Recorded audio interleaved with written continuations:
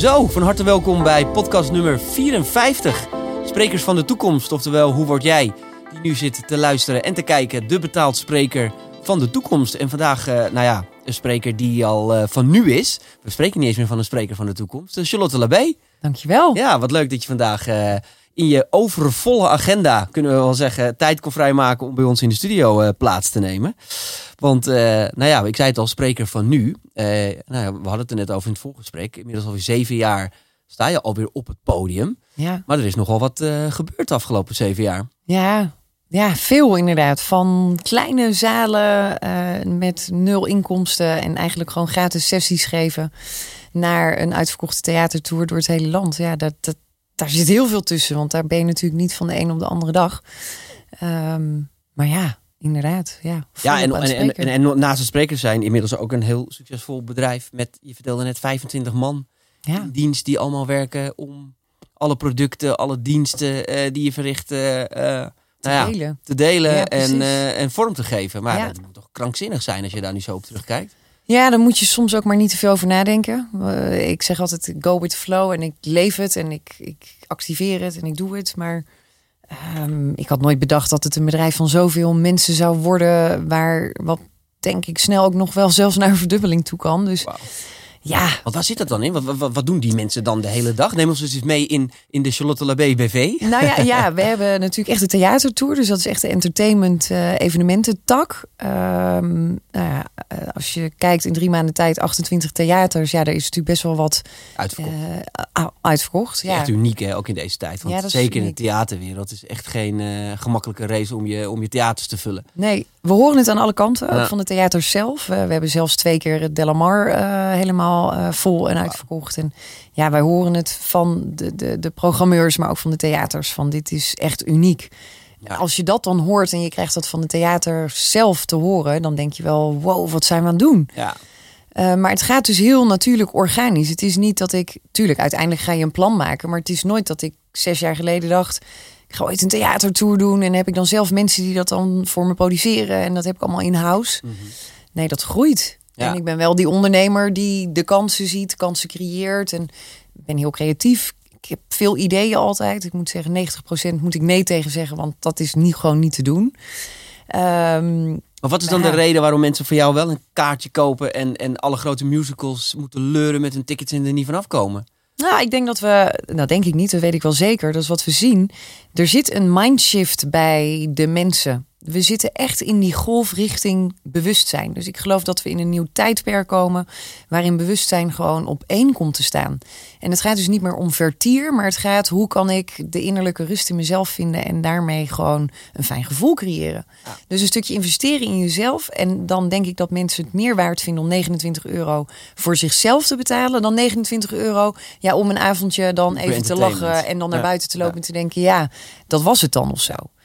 Dat zie ik intens gebeuren. En dat vind ik een hele mooie verandering. Natuurlijk niet alleen voor de theatertour en voor alle opleidingen. Maar ik vind het mooi hoe de maatschappij zich aan het vormen is naar die verandering toe. Ja. Je merkt ook dat mensen volgens mij, ik weet niet, jij zal dat meer merken dan ik nog, dat mensen heel erg zoekende zijn. Ook na die jaren van corona. Hè, we zijn onszelf op een hele andere gekke manier tegengekomen. Ja. Ineens meer vrije tijd, maar ook geen werk. Relaties werden anders, vriendschappen werden anders. En ik merk ook dat, de wereld, we zeggen continu natuurlijk als sprekers, als inspiratoren, de wereld is in verandering. Ja. Maar de wereld gaat ook sneller dan ooit in verandering. En mensen zijn heel erg op zoek naar kennis om ergens hun eigen mening in te gaan vormen. Ja, om grip te krijgen op je leven. Ja. Want je wordt, als je niet oppast, enorm geleefd en meegetrokken in een soort van sneltrein die door het leven raast, waar je gewoon geen handrem meer op hebt. Totdat je tegen die bergen aan crasht. En dan heb je dus mentale of fysieke problemen. En dat zie je nu.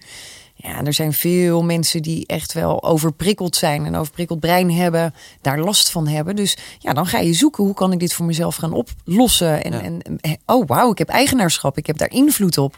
Ja, en dat is natuurlijk mijn hele thema. Dat je zelf invloed hebt op wat je voelt en denkt. En hoe je handelt en reageert. Ja, en dat je je gedachten bijvoorbeeld niet hoeft te geloven. Maar het start een stuk verder van oké, maar hoe komen die gedachten in de activatie in mijn lichaam en brein terecht, waardoor ik me voel zoals ik me voel. Ja. En als we dat continu blijven geloven en continu blijven voeden, ja, dan leef je daar ook naar. Dus alles wat je activeert in je brein, activeer je in je lichaam. En dat is wat je uitzendt, dat is wat je krijgt. En ik denk dat mensen zich steeds bewuster worden van de kracht van hun mind. Maar ook de samenwerking met het lichaam. We zijn een holistisch wezen, dus het is niet alleen maar het brein. Heel lang werd maar als je mentale problemen hebt, dan moet je hier zitten. Ja. Nee, je moet naar dat lichaam toe. Werkt allemaal samen. Ja, het lichaam stuurt ook weer informatie naar het brein. En als er in het lichaam trauma's zitten of emoties of nare ervaringen die je nooit verwerkt hebt, dan blijft dat continu allerlei neurotransmitters, dus stofjes, naar dat brein toesturen. Ja. En dan word je op een gegeven moment helemaal crazy. Ja. Maar hoe voelt dat nu voor jou dat je dan nu een soort van baken bent geworden voor die mensen om ook hun hoop en hun rust en sturing te halen, zeg maar? Ja. Je bent er ooit ergens aan begonnen. Ja. Nooit wetende dat dit het zou worden. Ja, precies. Ik kwam hier en toen zei ik tegen het lijkt me wel heel erg leuk om op het podium te staan en om mijn verhaal te delen. Ja. Weet je wel? En nu ben je inderdaad dat boegbeeld van mentale gezondheid, van zelfkennis. Gelukkig groeit dat. Hè? Dus het is niet van de een op de andere dag dat zo is. Nee. Dat groeit, dus je groeit daar langzaam in. Want neem ons eens mee in die belangrijkste stappen die je daarvoor gemaakt hebt. Je weet, er luisteren ook veel sprekers, veel mensen die naar je natuurlijk opkijken van god, dat wil ik ook. Maar zich vaak niet altijd realiseren wat daar nou voor nodig is. Wat waren de belangrijkste stappen in jouw carrière om te komen waar je nu bent? Doorzetten. Je krijgt genoeg tegenslagen waar je mee te maken hebt, van mensen die je verhaal stom vinden, tot mensen die het walhalla vinden, tot mensen die het ruk vinden, tot fantastisch en alles daartussenin. Dus want hoe merk je die kritiek? Kritiek zijn mensen die dat tijdens de voorstellingen of tijdens je lezingen dat niet zozeer, maar bijvoorbeeld achteraf. Social media is natuurlijk echt wel het punt in Nederland vooral waar je lekker ook al je trash naar buiten kunt gooien. Ja. Vooral wanneer je niet zo lekker in je vel zit, is dat heel makkelijk om je daar te uiten. Anoniem. In 1954. Zoiets, bijvoorbeeld. Geen profielfoto erbij, 0 volgers en dan iemand helemaal gaan afzeiken. Het is natuurlijk heel erg makkelijk. Hè? Dat is wel het nadeel van social media. Dat je ook wel een soort schietschijf kan zijn van iedereen zijn meningen. Daar vraag je niet per se om. Je bent bezig met een missie. En soms komt dat en gebeurt dat. En dat valt nu heel erg mee. Maar er is wel een periode geweest dat ik dacht, jeetje, mekreetje zeg. Iedereen vindt er wat van. Ja, wat heeft het je wel eens geraakt ook, die kritiek? Ja, zeker. Ja, absoluut. En ik denk dat dat goed is, want dat maakt je ook mens. Want anders dan, waar is je gevoel? Dus tuurlijk raakt het je. Maar je leert ook daarmee weer werken. En daarom is het ook goed dat het gefaseerd gaat. Want je kunt niet in één keer van 5.000 volgers naar 200.000 volgers. Dan ga je het nooit bijhouden. Nee. Dus dat het langzaam opgebouwd wordt, dat is denk ik alleen maar goed als ondernemer, maar ook als spreker. Dat je langzaam de grotere zalen gaat vullen en niet je eerste zaal meteen 3000 man is. Dat zou ook niet logisch zijn. Nee. Wil wel iedereen? Dat wil iedereen. Maar ik denk dat ze ook niet weten wat er dan allemaal bij komt kijken. Want een zaal, je draagt die zaal als het ware als spreker zijnde. Dus het is niet, jij doet je dingetje op het podium, maar je neemt gewoon honderden, al dan niet duizenden mensen mee in je energie. En hoe sterker jouw energie is, hoe beter de beleving is voor de mensen in het publiek. Ja. Maar dat vergeten we vaak. Want we denken dan heel erg van, maar als ik spreker ben, dan doe ik mijn dingetje. Nee, je hebt allemaal mensen om je heen die misschien een slechte dag hebben gehad of een hele goede dag. En die moeten je wel dragen, maar ook andersom. Dus er gebeurt veel meer in zo'n zaal dan alleen maar, ik vertel mijn verhaaltje en dan ben ik klaar. Hoe bereid jij je daar dan op voor? Hoe zorg je dan dat je uiteindelijk ook daar op het podium staat en die verantwoordelijkheid kan dragen? Heel sterk met je eigen systeem werken. Dus ik zit niet in mijn hoofd, maar ik werk echt met mijn hele lichaam. Wat voel ik? Waar zit er misschien een soort stagnatie? Ik werk heel veel met mijn hart ook. Dus echt hart-breinverbinding. Super belangrijk ook wanneer je gezond in het leven wil staan.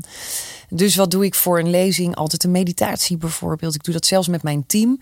Dus voordat de theaters open gaan, dan mediteren we. En soms is dat met 8 personen, soms 10. Ligt eraan hoe groot dan het theater is. Dan mediteren we in de zaal. De zaal is dan ook echt even een half uur voor ons. Er zijn geen mensen van de techniek aanwezig. Alleen de mensen die echt uit mijn cirkeltje komen. Dat zijn echt je teamleden? Echt mijn teamleden. Okay. En dan mediteren we echt op de goede energie. Dat de mensen ook kunnen vinden wat ze zoeken op die avond. En dat ze allemaal met een fijn gevoel naar huis gaan. En het is zo bijna als een soort gebed of zo wat je met elkaar. Ja, maar het is zo onwijs mooi, want we hebben dat bijvoorbeeld 1 avond niet gedaan en toen hadden we echt allemaal zeikert. Oh ja. Ja. En toen daarna zei mijn team: Lot, we hebben niet gemediteerd en dit is de enige avond dat we van die zuurpruimen ertussen hadden. Ik zeg, die meditatie. Ja. Believe Maar it or not. wat is dat dan? Hoe verklaar je dat dan voor jezelf? Is dat energie? Dat is energie. Ja, energie. Kijk, het Maharishi-effect. Ik weet niet of dat je daar misschien ooit van gehoord hebt. Maar dat is iets wat in 1972 zo uit mijn hoofd is uitgevonden in Amerika. In Washington is er een kleine groep van de bevolking, 1%, is gaan mediteren met een hartmeditatie. Dus echt het hart openen. En daar zit compassie, zelfliefde in. Maar wat gebeurt er wanneer we dat hart openen en we connecten het met het brein? Dan komen we in andere hersengolven terecht. Dat betekent dat in plaats van dat we extern zijn, maken we een connectie intern. We hebben impact. We hebben een collectief psyche. En dat collectieve psyche, dat beïnvloeden we dus. Dus hoe ik me voel, beïnvloedt hoe jullie hier voelen. Beïnvloedt de mensen in mijn zaal. Beïnvloedt mijn team. Maar ook andersom. Nou, en met ook dat Maharishi... De zaal dus ook, ja. En dat Maharishi-effect, dat is dus gemeten. Die 1%, die groep, die ging dus die meditatie doen. En in de stad was er 20-24% minder criminaliteit op dat moment. Dus je beïnvloedt met een kleine groep mensen de grotere groep eromheen. Ja, dat is natuurlijk machtig interessant. Ja. Dus ik geloof er heel erg in. En dat voelen we denk ik allemaal wel eens. Je komt een ruimte in en je denkt zo, ik weet niet wat hier hangt. Maar volgens mij hebben ze hier net ruzie gehad. Of iemand heeft stress. Of er is iets aan de hand. Of je komt ergens binnen en je denkt, oh wat een fijne omgeving. Ja, en dat is wat wij echt creëren. Ook bij Brain Balance, ook in kantoor, bij de opleidingen. Maar ook bij de theatertour. En dat krijgen we ook terug. Dat mensen zeggen, de energie, het was zo'n fijne energie. Ik had nog wel 2 dagen naar je kunnen luisteren. Maar neem ons dan mee in zo'n meditatiesessie vooraf. Wat doen jullie dan met als team? We zitten op een podium. Dus echt ook even de plek waar het mag gaan gebeuren. En dan neem ik mijn team mee in een meditatie op dat moment. Dus ik doe dat live met ze. We gaan naar een ademhaling, bewuste ademhaling. Dus dat we die connectie maken met het lichaam. We zitten vaak heel erg in dat hoofd. Ja, als we te veel nadenken, dan kom je in de beta-golven. Dat zijn de hersengolven. En dan ben je heel erg kwetsbaar voor andermans energie en negativiteit. Maar je trekt dat ook aan. Want je dan één keer iemand negatief ziet kijken, dan denk je al meteen, er is iets fout. En dan steent je dat uit. En dan denken mensen, nou, dan hangt hier geen fijne sfeer. Dus dat heeft echt impact. Dus we maken de connectie weer met het lichaam door middel van de ademhaling. Diep inademen naar de buik, even vasthouden en dan langzaam uitademen. Daar verlaag je je cortisol dus ook mee. Dus we gaan echt het lichaam in een andere staat brengen. Nou, dan gaan we het hart openen. En dat is mooi, want er zijn nu zoveel mooie wetenschappelijke onderzoeken die laten zien dat onze hartfrequentie ons welzijn helemaal beïnvloedt. Dus het is niet alleen het brein wat daar invloed op heeft, maar juist ook dat hart. En dat hart, dat opent je systeem, maar zet jouw energie dus ook veel sterker in. Ja, en dan krijg je dat je in flow komt en dat mensen zeggen, ik vind het eigenlijk zo fijn om met jou te werken. Of ik vind het zo fijn om bij je te zijn. Of wat vertel je dat geweldig. Maar doet dat geen geweld aan je adrenaline die je ook nodig hebt om uiteindelijk dat podium op te gaan? Of is dat een fabel dat je adrenaline nodig hebt en je soort zenuwen? Je hoort bijna alle sprekers zeggen, maar we moeten wel een bepaalde soort van zenuwen hebben hoor. Want anders dan kan ik niet presteren op het podium. Ja, ik heb... Ben je zenuwachtig als je het podium op gaat? Nee, dus niet. Nee, dat kan ik me niet voorstellen na zo'n meditatiesessie. Het zou gek zijn als dan... Nee, je zit juist, je zit hoog in je energie en positiviteit, maar laag in je adrenaline en cortisol. Waardoor je heel bewust bent, heel erg bewust in het moment. 5 jaar geleden was dat anders. Dan deed ik wel eens een lezing en dan dacht ik, wat heb ik nou eigenlijk verteld? Oh ja. Dan kwam ik na 1,5 uur of 2 uur van het podium en dan vond iedereen het leuk. En dan dacht ik... Maar omdat je alleen hier zat? Ja, omdat ik dus heel erg in een soort overleven zat. En dat kostte mij ook heel veel energie. Maar ik ga nu het podium op, ik ga er vanaf en ik ben 0 van mijn energie kwijt. En dan bel ik mijn man en zeg, nou, zo gek. Ik zou er nu nog wel 6 achter elkaar kunnen doen. Oh ja? Dus 0 uitputtingsslag. Maar ook als je daar, want ik ben een keer naar een show geweest in Ahoy, waar je bijna 300 man voor je staat. Dat verandert voor jou niks? Nee. Wow. Nee, verandert dus helemaal niks. En dat is, of dat ik nou met 40 man aan het werk ben bij ons in Rotterdam in het opleidingsinstituut. Of ik doe die zaal in de Delamar van 1000 man. Het is voor mij bijna, het is zo natuurlijk. Het gaat zo vanzelf en ik bedenk vaak ook niet eens wat ik ga vertellen. Okay. Iedere avond is ook anders. Dat is ook wel weer heel erg leuk. Dan denk ik, vanavond ga ik dit doen. En dan doe ik dat. En dan doe ik zus. Maar dat is dus een combinatie van exceptioneel goed je vak kennen natuurlijk. Ja. Want je hebt genoeg kennis in huis om Absoluut. dan bijna op improvisatieniveau met kennis te komen. En je zegt dus blijkbaar door jezelf in een bepaalde mindset te zetten en met je hart verbonden te zijn, waardoor je zo één bent met jezelf? Of hoe zou je het omschrijven? Één met mezelf, maar vooral ook één met de zaal. De mensen die er zijn. Ja. Soms dan voel ik ook iets en denk ik... daar is dit interessant bij. En dan ga ik dat delen. En dan krijg je achteraf terug... Zo, dat vond ik zo interessant. En dan denk ik... Ja, dat is dus echt op energetisch niveau gaan schakelen... met wat heeft deze groep nodig. Is dat want wat heel veel sprekers altijd zeggen is... Ja, je moet authentiek zijn hè, als spreker. Dat is heel belangrijk. Als je succesvol wil worden, moet je authentiek kunnen zijn. Jezelf durven te zijn op het podium. Is dit misschien wel de overtreffende trap van jezelf durven te zijn? Ja, dat denk ik wel. Ja, niks is bedacht. Nee. En dat was het ooit wel. Hè? Ik bedoel, mijn eerste lezing, ik denk dat dat ook heel belangrijk is om te benoemen. Had ik alles helemaal uitgeschreven en het een soort van uit mijn hoofd geleerd. Ja. Maar dan komt het veel minder aan. Maar wanneer je vanuit je hart gaat spreken en je voelt... Wauw, ik wil dit gewoon delen. Ja, dan ontstaat er iets. En dan krijg je dus die energie van die zaal. En dan ga je zo in flow. En dan denk je in één keer... Oh shit, ik ben al 1 uur en 3 kwartier aan het praten. Ja. Maar dan krijg je dat ook terug van... Oh, het was alsof je nog maar 5 minuten bezig was. Ik had nog uren kunnen zitten. Ja. Ik vind het wel interessant wat je zegt. Want eigenlijk is een verhaal voorbereiden...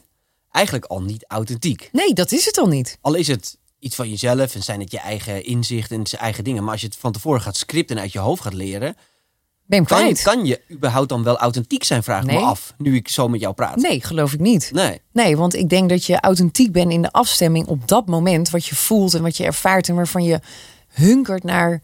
Oh, daar wil ik het over hebben. Dat wil ik graag delen. Want dan raak je dus iemand in zijn hart. Ja, en echt voelen waar een zaal behoefte aan heeft. Ook dat. Want dat is natuurlijk ook... Ja, de meeste sprekers... Ik scheer altijd iedereen over één kam, maar dat is natuurlijk ook niet waar. Maar er zijn veel sprekers die natuurlijk gewoon een verhaal hebben. En dat is het. Die hebben ze uit hun hoofd geleerd. Ja. En die zetten ze op het podium. En dat kan best wel een sterk verhaal zijn. Weet je, er kunnen echt wel goede learnings in zitten. Maar dat is het. Het is bijna een soort tape act geworden.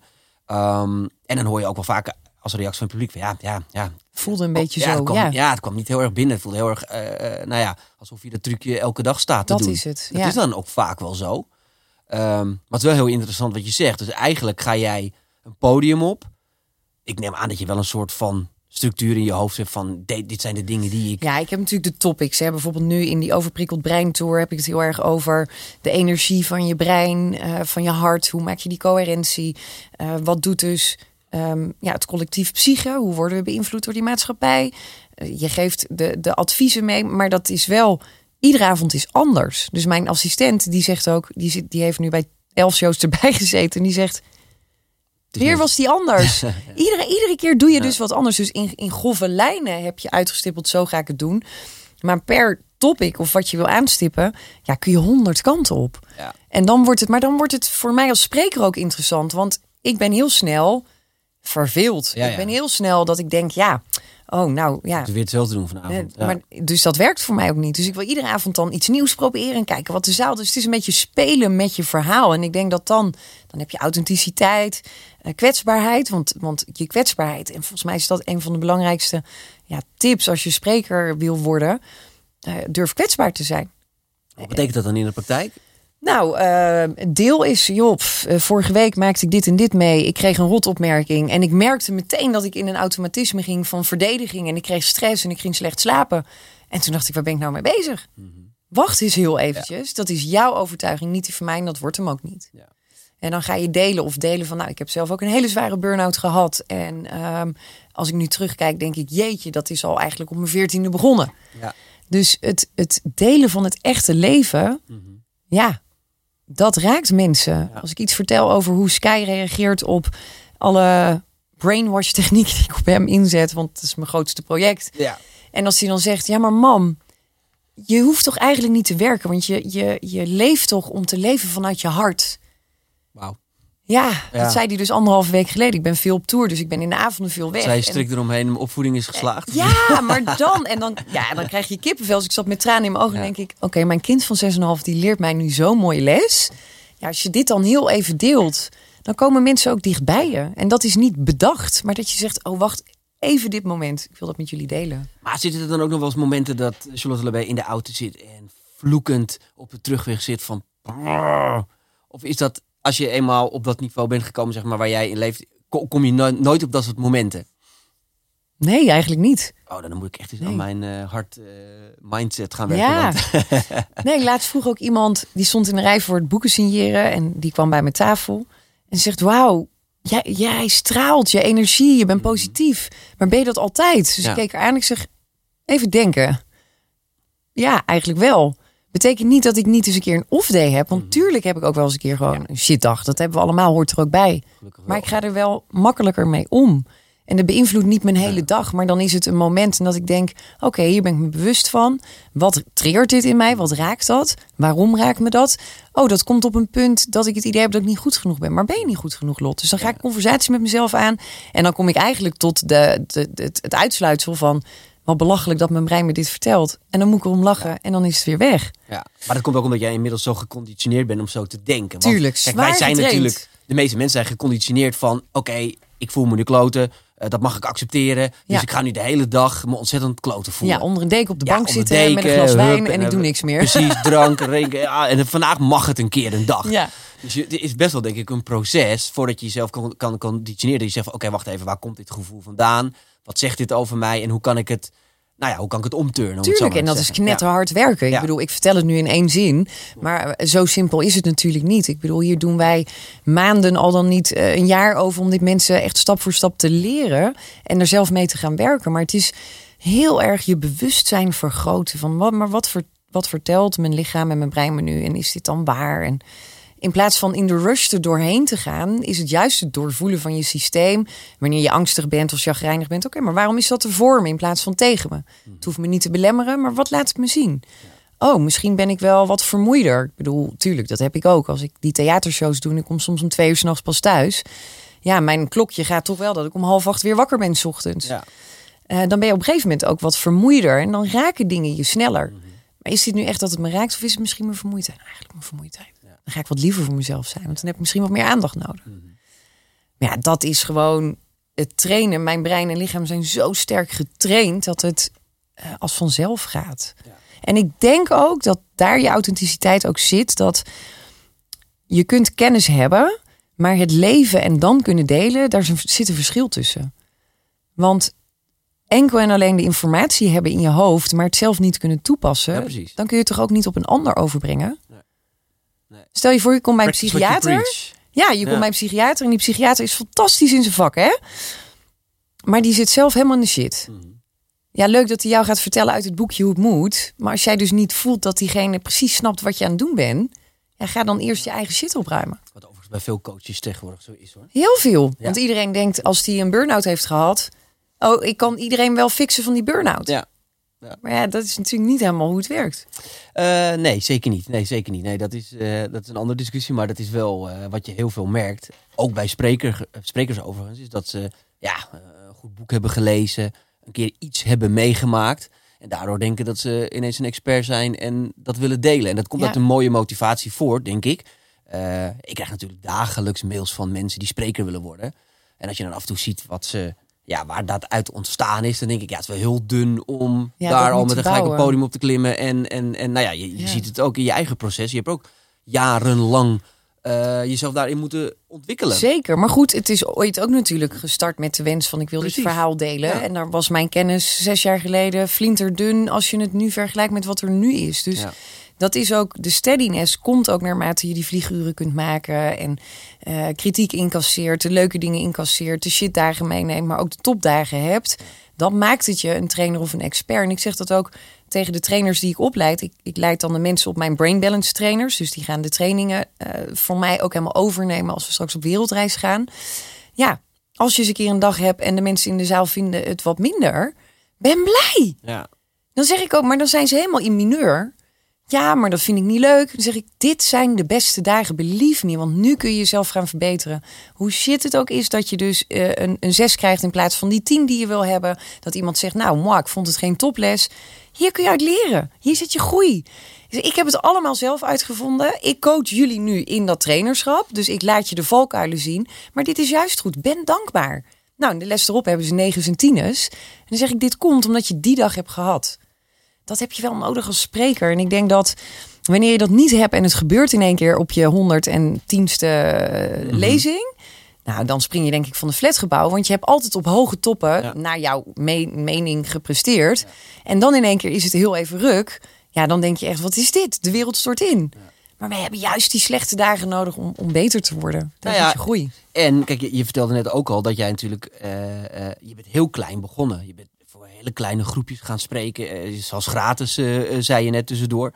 Ik denk dat dat ook wel een proces is wat heel veel sprekers ook wel eens vergeten. Ja. Dus dat je dat eerst nodig hebt om uiteindelijk eens een keer 100 man in de zaal te hebben. Misschien een keer 200 man, misschien een keer 300 man. Nou heb jij ook wel een moeilijke weg gekozen. Omdat, en ook wel een unieke weg, moet ik heel eerlijk zeggen. Want je hebt inmiddels in sprekers een beetje een tweedeling. Hè? Sprekers die hun eigen community opbouwen en tickets verkopen, noem ik het maar eventjes, waar jij onder valt. En sprekers die ervoor kiezen om in een corporate wereld te gaan werken voor bedrijven. Ja. Jij bent een van de weinige sprekers die het gelukt is om voor beide succesvol, omdat jouw verhaal blijkbaar voor beide kanten geschikt is. Ja.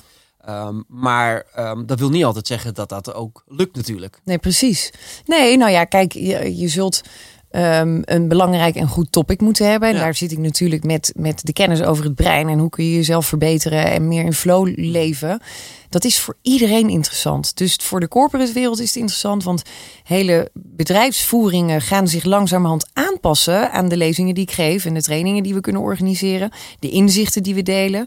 Bedrijven die zeggen, nou, we doen 1000 van die overprikkeld breinboeken, want dan kunnen de medewerkers ermee aan de slag. Ja. En dan willen we een keer een sessie. Hè? Dus je ziet daar ook de urgentie ook bij. Ja, het kan ook niet anders meer. Hè? 52% van de werkende mensen heeft burn-out klachten.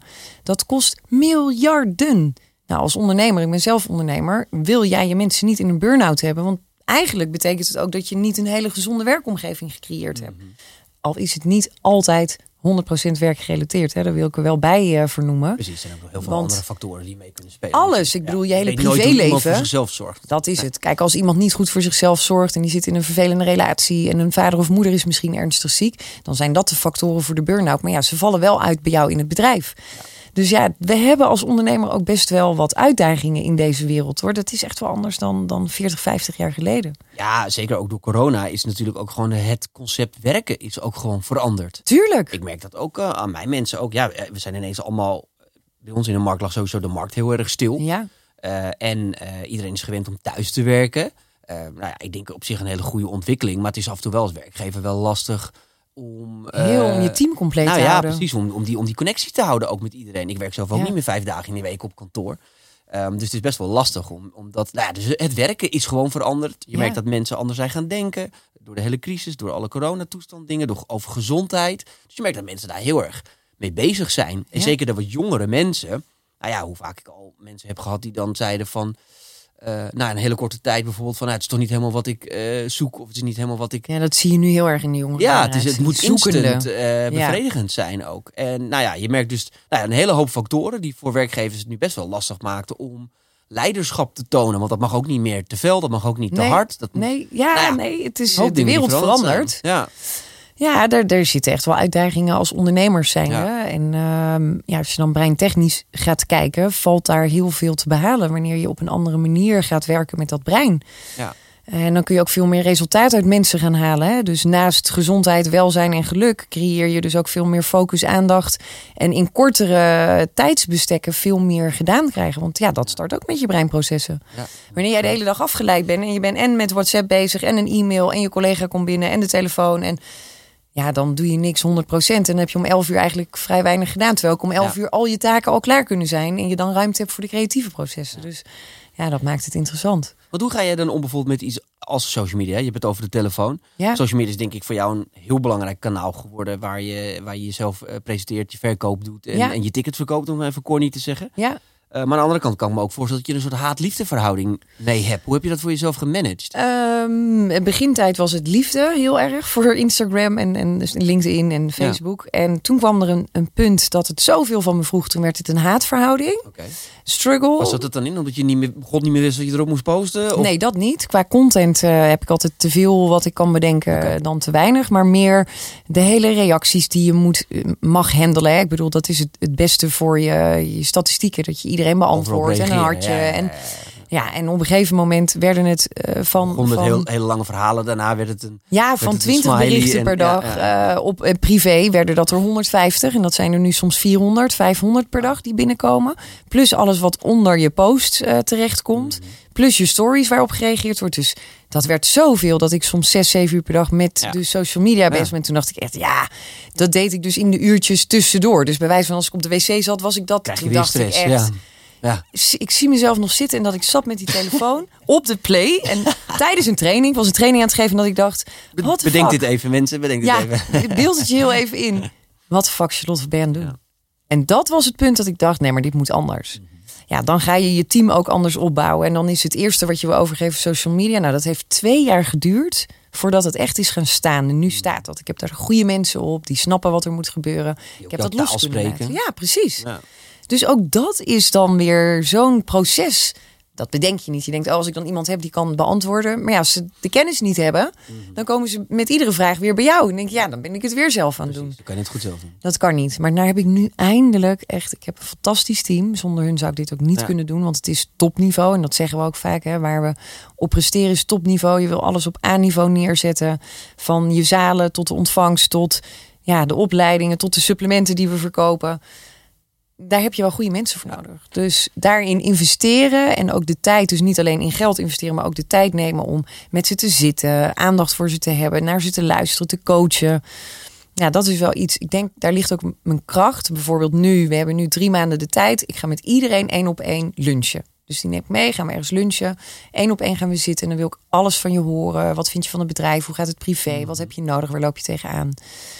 En dan zeggen mensen ook, dit heb ik bij geen één werkgever ooit gehad. Dat de baas dan zoveel aandacht voor ons had. Dus dat maakt de processen ook zacht. We hebben trampolines staan in kantoor. We hebben een tafeltennistafel, tafelvoetbal. Ja, ik roep vaak dat als ik op kantoor ben. Jongens, jullie zitten al 2 uur stil, ga bewegen. Weet je wel? Dus heel erg in actiestand. Het is ook wat je predikt. Dus, tuurlijk, het zal wat zijn als iedereen daar met een zweep... wordt aan... achter zijn laptop zit zo. Ja, precies. Dat zou niet heel goed zijn. Dus dat is wat je deelt. Ja. Maar als ik terugkijk, nog heel even terugkomend op... want dat zei je van, je bent echt gaan pionieren. Als ik terugkijk, voelt dat ook wel zo, nu we het hierover hebben... dat ik ben al eens naar Groningen gereden... en dan had ik dus echt 20 tickets verkocht. Nou, jongen, de balen had ik erin. Want dan zit je dus gewoon 6 uur in de auto in je eentje... met je beamer en je projector. Want dat sjouwde ik allemaal mee. Want ik had niet de centjes om een professionele zaal. Dus ik had 1 keer geïnvesteerd dus in een mooie beamer en alles. En dat sjouwde ik overal mee naartoe. Tot een geluidssetje. En ik deed alles zelf. En toen dacht ik, wat ga ik nou mijn hele zondag opofferen? Ja, er zitten 20 mensen in. Zitten er 20 mensen? Dat had wel een punt kunnen zijn dat ik had gezegd... fuck it, ik stop ermee. Ja. Want hiervoor doe ik het niet. Ik wil gewoon 100 man, minimaal. Ja. Maar toch heb ik dat gedaan. En nu rijd ik naar Groningen en heb ik gewoon de zaal van 980 man. En dan denk ik, ben ik toch trots in Martini Plaza. En dan denk ik, het is wel omdat ik die zondag toen vertrokken ben... dat ik dacht, I never give up, ik ga door. Precies. Want die 25 worden er 50, worden er 100, 200 en zo wordt het. Dat vind ik heel belangrijk en dat vind ik ook heel mooi dat je dat ook toegeeft en vertelt. Want dat is wel iets wat ik weet je, sprekers... ik denk dat het sowieso wel een probleem is met ondernemerschap aan zich, denk ik. Is dat iedereen kijkt altijd naar het eindresultaat. Die kijken altijd naar diegene die succesvol is. En dat wil ik ook. Maar bijna niemand kijkt naar het proces er naartoe. Ja. En alle grote sprekers die ik nu in mijn podcastserie heb gehad, die vertellen allemaal hetzelfde. Ja, ik ben gewoon ergens begonnen. Ja, precies. En dat was in het begin helemaal niet leuk. Want ik stond voor kleine zaaltjes en ik stond gratis. En ik moest naar Groningen en dan sta je voor 20 man. Ja. En dat zeker in het begin... kost het ook je ego, je trots. Want je wil daar op het grote podium komen te staan. En dan komt er iemand binnen en die zegt... zijn er maar 20 mensen? Dan leuk. Krijg je die nog even om je oren. Dat en dan moet je nog beginnen. Ja, en dan mag je nog. Ja, maar goed. Maar het wel blijven doen. Nog een keer gaan. Want waarschijnlijk is er naar Groningen ook nog wel een keer een Zoetermeer. En een weet ik veel wat gekomen. En op social media dat je weer zit. God, ik moet toch weer op Truus reageren. Want... dat is wel een community opbouwen. En het kost heel veel tijd en heel veel energie. En geld ook waarschijnlijk. Ja. Maar dat is wel wat je moet doorlopen. Wil je uiteindelijk een uitverkochte theatertour. Ja, dat is het. En ooit zei iemand tegen me... geniet van het proces. Want als je daar bent... dan is dat proces er niet meer. Precies. En nu loop je nog te sjouwen met een geluidsinstallatie en weet je niet meer waar het snoertje in moet. En moet je mensen gaan bellen, want over een kwartier gaat de zaal open. En shit, ik heb geen geluid. Het heeft wel een bepaalde En charme. nu, als ik daarop terugkijk, was dat eigenlijk zo onwijs leuk. Wat ik nu doe is ook heel erg leuk. Tuurlijk. Ja. Maar toch geniet ik wel van het terugblikken. Dat ik denk, de reis er naartoe. En ik zit nog steeds midden in die reis. Want ik denk dat het alleen maar nog meer kan ontwikkelen. Maar het pad er naartoe is leuker dan het doel. Zeker. En volgens mij, en dat zeg jij ook, van ja, we zijn alleen maar bezig met dat doel en groter en succesvol. Maar die reis, dat weggetje volgen, het is zo leuk. Ja. Nou ja, en daar leren van genieten dus ook. En begrijpen al vanaf het begin. Ik denk dat jij dat altijd heel goed hebt begrepen. Is dat het part of the deal is. Het hoort erbij. Ja. Het is niet iets. Het zijn geen vervelende dingen die je moet doorlopen. Tenminste, zo kan je er wel tegenaan kijken. Maar ja, dat is ook weer het brein. Ja, maar dan natuurlijk. zend je dat ook weer uit, hè? Precies, want als je voor die 20 man staat en ook uitzendt van jongens vinden die echt geen zak aan. Ja, dan hadden zij gezegd, komen ze niet nog een keer. En dan zeggen zij, want kijk, ieder mens wat je bereikt, die zegt het weer tegen minimaal 5 tot 10 andere mensen. Dus die 20 mensen in die zaal, als die allemaal blij naar buiten gaan, bereik ik misschien wel 200 mensen. En dat is de zaal voor de volgende keer. Precies. Dus dat ook in je mind houden. Wat geef je de mensen mee? En ja, als je niet die spirit hebt, dan kun je het vergeten. Ja, nee, zeker, want dan stop je. Ja. Want ja, het stopt niet bij één zaaltje. Je gaat Nee. het 20 keer meemaken. En 7 dagen in de week. Precies. Ja. Ja. En je zei even tussendoor, want de tijd gaat altijd razendsnel als we elkaar spreken. Je zei tussendoor even zijdelings van, ja, we gaan een jaar op wereldreis. Ja. Dan denk ik, nou Charlotte, dan gaat het eindelijk voor de wind. Dat is succesvol. En dan gaat ze een jaar ertussenuit. Ja. Misschien wel langer. Ja, knows? misschien komen we wel nooit meer terug. Ja, dat is Wat dus de een vraag die bijzondere iedereen... keuze. Ja, Ja. iedereen zegt, hé, maar je bent nu zo succesvol. Dan ga je toch niet weg? Dit is op de top van. Ja, wat is de top van? Wat is dan succesvol? Wat is voor de wind? Wat is... Ja, het voelt zo sterk van, wij willen dat heel erg graag met het gezin. Ik wil dat Sky meegeven, ons zoontje. Maar laten we even beginnen van, waarom willen jullie dat zo graag? Nou, wij houden heel erg van reizen. Ik hou enorm van andere culturen, nieuwe mensen ontmoeten, levensverhalen. Zien hoe werkt het in een ander land, hoe leven mensen. Ja, fascinerend. De natuur in, ontdekken, avonturier. Ik hou ervan. Ik vind dat heerlijk. Nieuwe dingen. En het is echt een droom die wij beiden al heel lang hebben. Nou, Sky die is volgend jaar 7,5. Mooie leeftijd. Wordt hij ook wat bewuster. Dus dingen gaan ook blijven in herinneringen. Dus dat is ook prettig. Als ze 4 zijn, dan ben je gewoon heel veel kwijt later. Dus we doen het wel bewust ook op deze leeftijd. Ja, en ik denk niks mooiers dan met je gezin kunnen connecten op verschillende nieuwe plekken. En daar uit te vinden van wat is nu eigenlijk het leven. Want het is wel meer dan in Nederland in een theater staan. En een bedrijf opbouwen. En een bedrijf opbouwen. En centjes. Ja, there's more in life. Ja, fantastisch dat jullie zo'n reis kunnen maken. Maar hebben jullie er lang over getwijfeld om het te doen? Nou, er zijn altijd excuses om het niet te doen. Ja. Dus we hebben heel veel excuses gehad. Nu niet. Ja. Sky is te jong, te druk in het bedrijf. We moeten dit, we moeten dat. Toen kwam corona. Nou, toen kon je echt nergens heen. Een kleine wereldreis dan. Ja, dat werd een beetje lastig. Misschien naar Groningen en Friesland. Maar zit je weer in Groningen? Ja, weer daar. Ja, met een beamer. Leuk. En toen zei ik van, weet je, 2023, dat is gewoon het jaar. Dan gaan we het doen. In de zomer gaan we weg. En let's do it. Dus wij hebben in 2020 al heel groot op ons whiteboard in de keuken 2023 opgeschreven. En ik weet nog wel dat de oppas op een gegeven moment vroeg, dat vraag ik me nu al een half jaar af. Waarom staat er 2023? Dus nou, dan gaan we op wereldreis. Jullie gaan wat? Ja, we gaan op wereldreis. En Sky dan? Ja, die gaat mee. En die zat ons echt aan te kijken en die dacht echt, wow, jullie doen wat iedereen roept of droomt of zou willen. Iedereen is groot, maar veel mensen. Ja, we doen het gewoon. Ja. En het bedrijf draait door. Er is geen theatertour. Ik geef geen lezingen. Draait het door, want het bedrijf draait om jou. Haal Charlotte weg en er blijft weinig over, zou ik bijna denken. Ja, nou gelukkig niet. Gelukkig niet. Hè. We hebben echt de opleidingen ook, waar mensen 9 lesdagen hebben om echt hun brein helemaal te ontwikkelen. En echt met die programmering aan de slag te gaan. Dan heb je level 1 en level 2. We hebben 2-daagse opleidingen. Dus wij hebben gemiddeld 5 à 6 dagen, soms zelfs 7 dagen bij ons in de trainingszaal. Dat zit allemaal in-house bij ons in kantoor. Hebben we gewoon 40 à 50 mensen die komen en gaan. En daar heb ik ook gewoon allemaal trainers voor. Dus ik heb een heel trainerteam. Ik hoef het niet allemaal zelf te doen. Dus dat is onwijs gaaf. En daarmee kun je ook groeien. Nou, ik heb de supplementenlijn. Ja, gelukkig sta ik die potjes niet zelf in te pakken. Hè. Dus daar hebben we ook de logistieke afdeling voor. Dat draait allemaal gewoon door. Dus dat zijn de bedrijven aan zich. En op afstand zal ik meeregeren. Maar ik heb gelukkig ook een heel goed team die ook zeggen, nee, maar dit gaan wij fixen. We gaan dit ook overnemen. En dat gaat gewoon werken en lukken. En ga je dingen op afstand doen of zo? Online seminars, dat soort dingen? Nee, dat niet. Nee. Ik ga geen... ik zal misschien een keer live gaan op Instagram. Gewoon de ervaringen delen. En hoe doe je dat met je gezin reizen. En, je blijft wel actief op socials. Ja, dat wel. Ja, want dat vind ik ook leuk. Ik heb gewoon hele leuke volgers. En ik vind het leuk om te laten zien dat het soms sky high is, ook in je privéleven, van nou, dit is fantastisch. En dat je soms denkt, ik wou het liefst nu naar huis, want ik zit hier nu met mijn eigen man en kind. Ja. Wat misschien, dat is ook echt niet altijd even leuk. Ik bedoel, fair enough, dat is het leven. Ja, dat ook delen. Ja, gaaf. Is toch leuk. Ja, wel tof dat je het gaat doen. En heb je nog een soort droom op zakelijk vlak? Of op een grote zaal die je nog een keer zou willen bespelen? Of is het nu echt... een wereldtournee. Oké. Ja, gaat ook wel gebeuren. Internationaal? Ja. Maar dat gaat natuurlijk wel wat consequenties met zich meebrengen.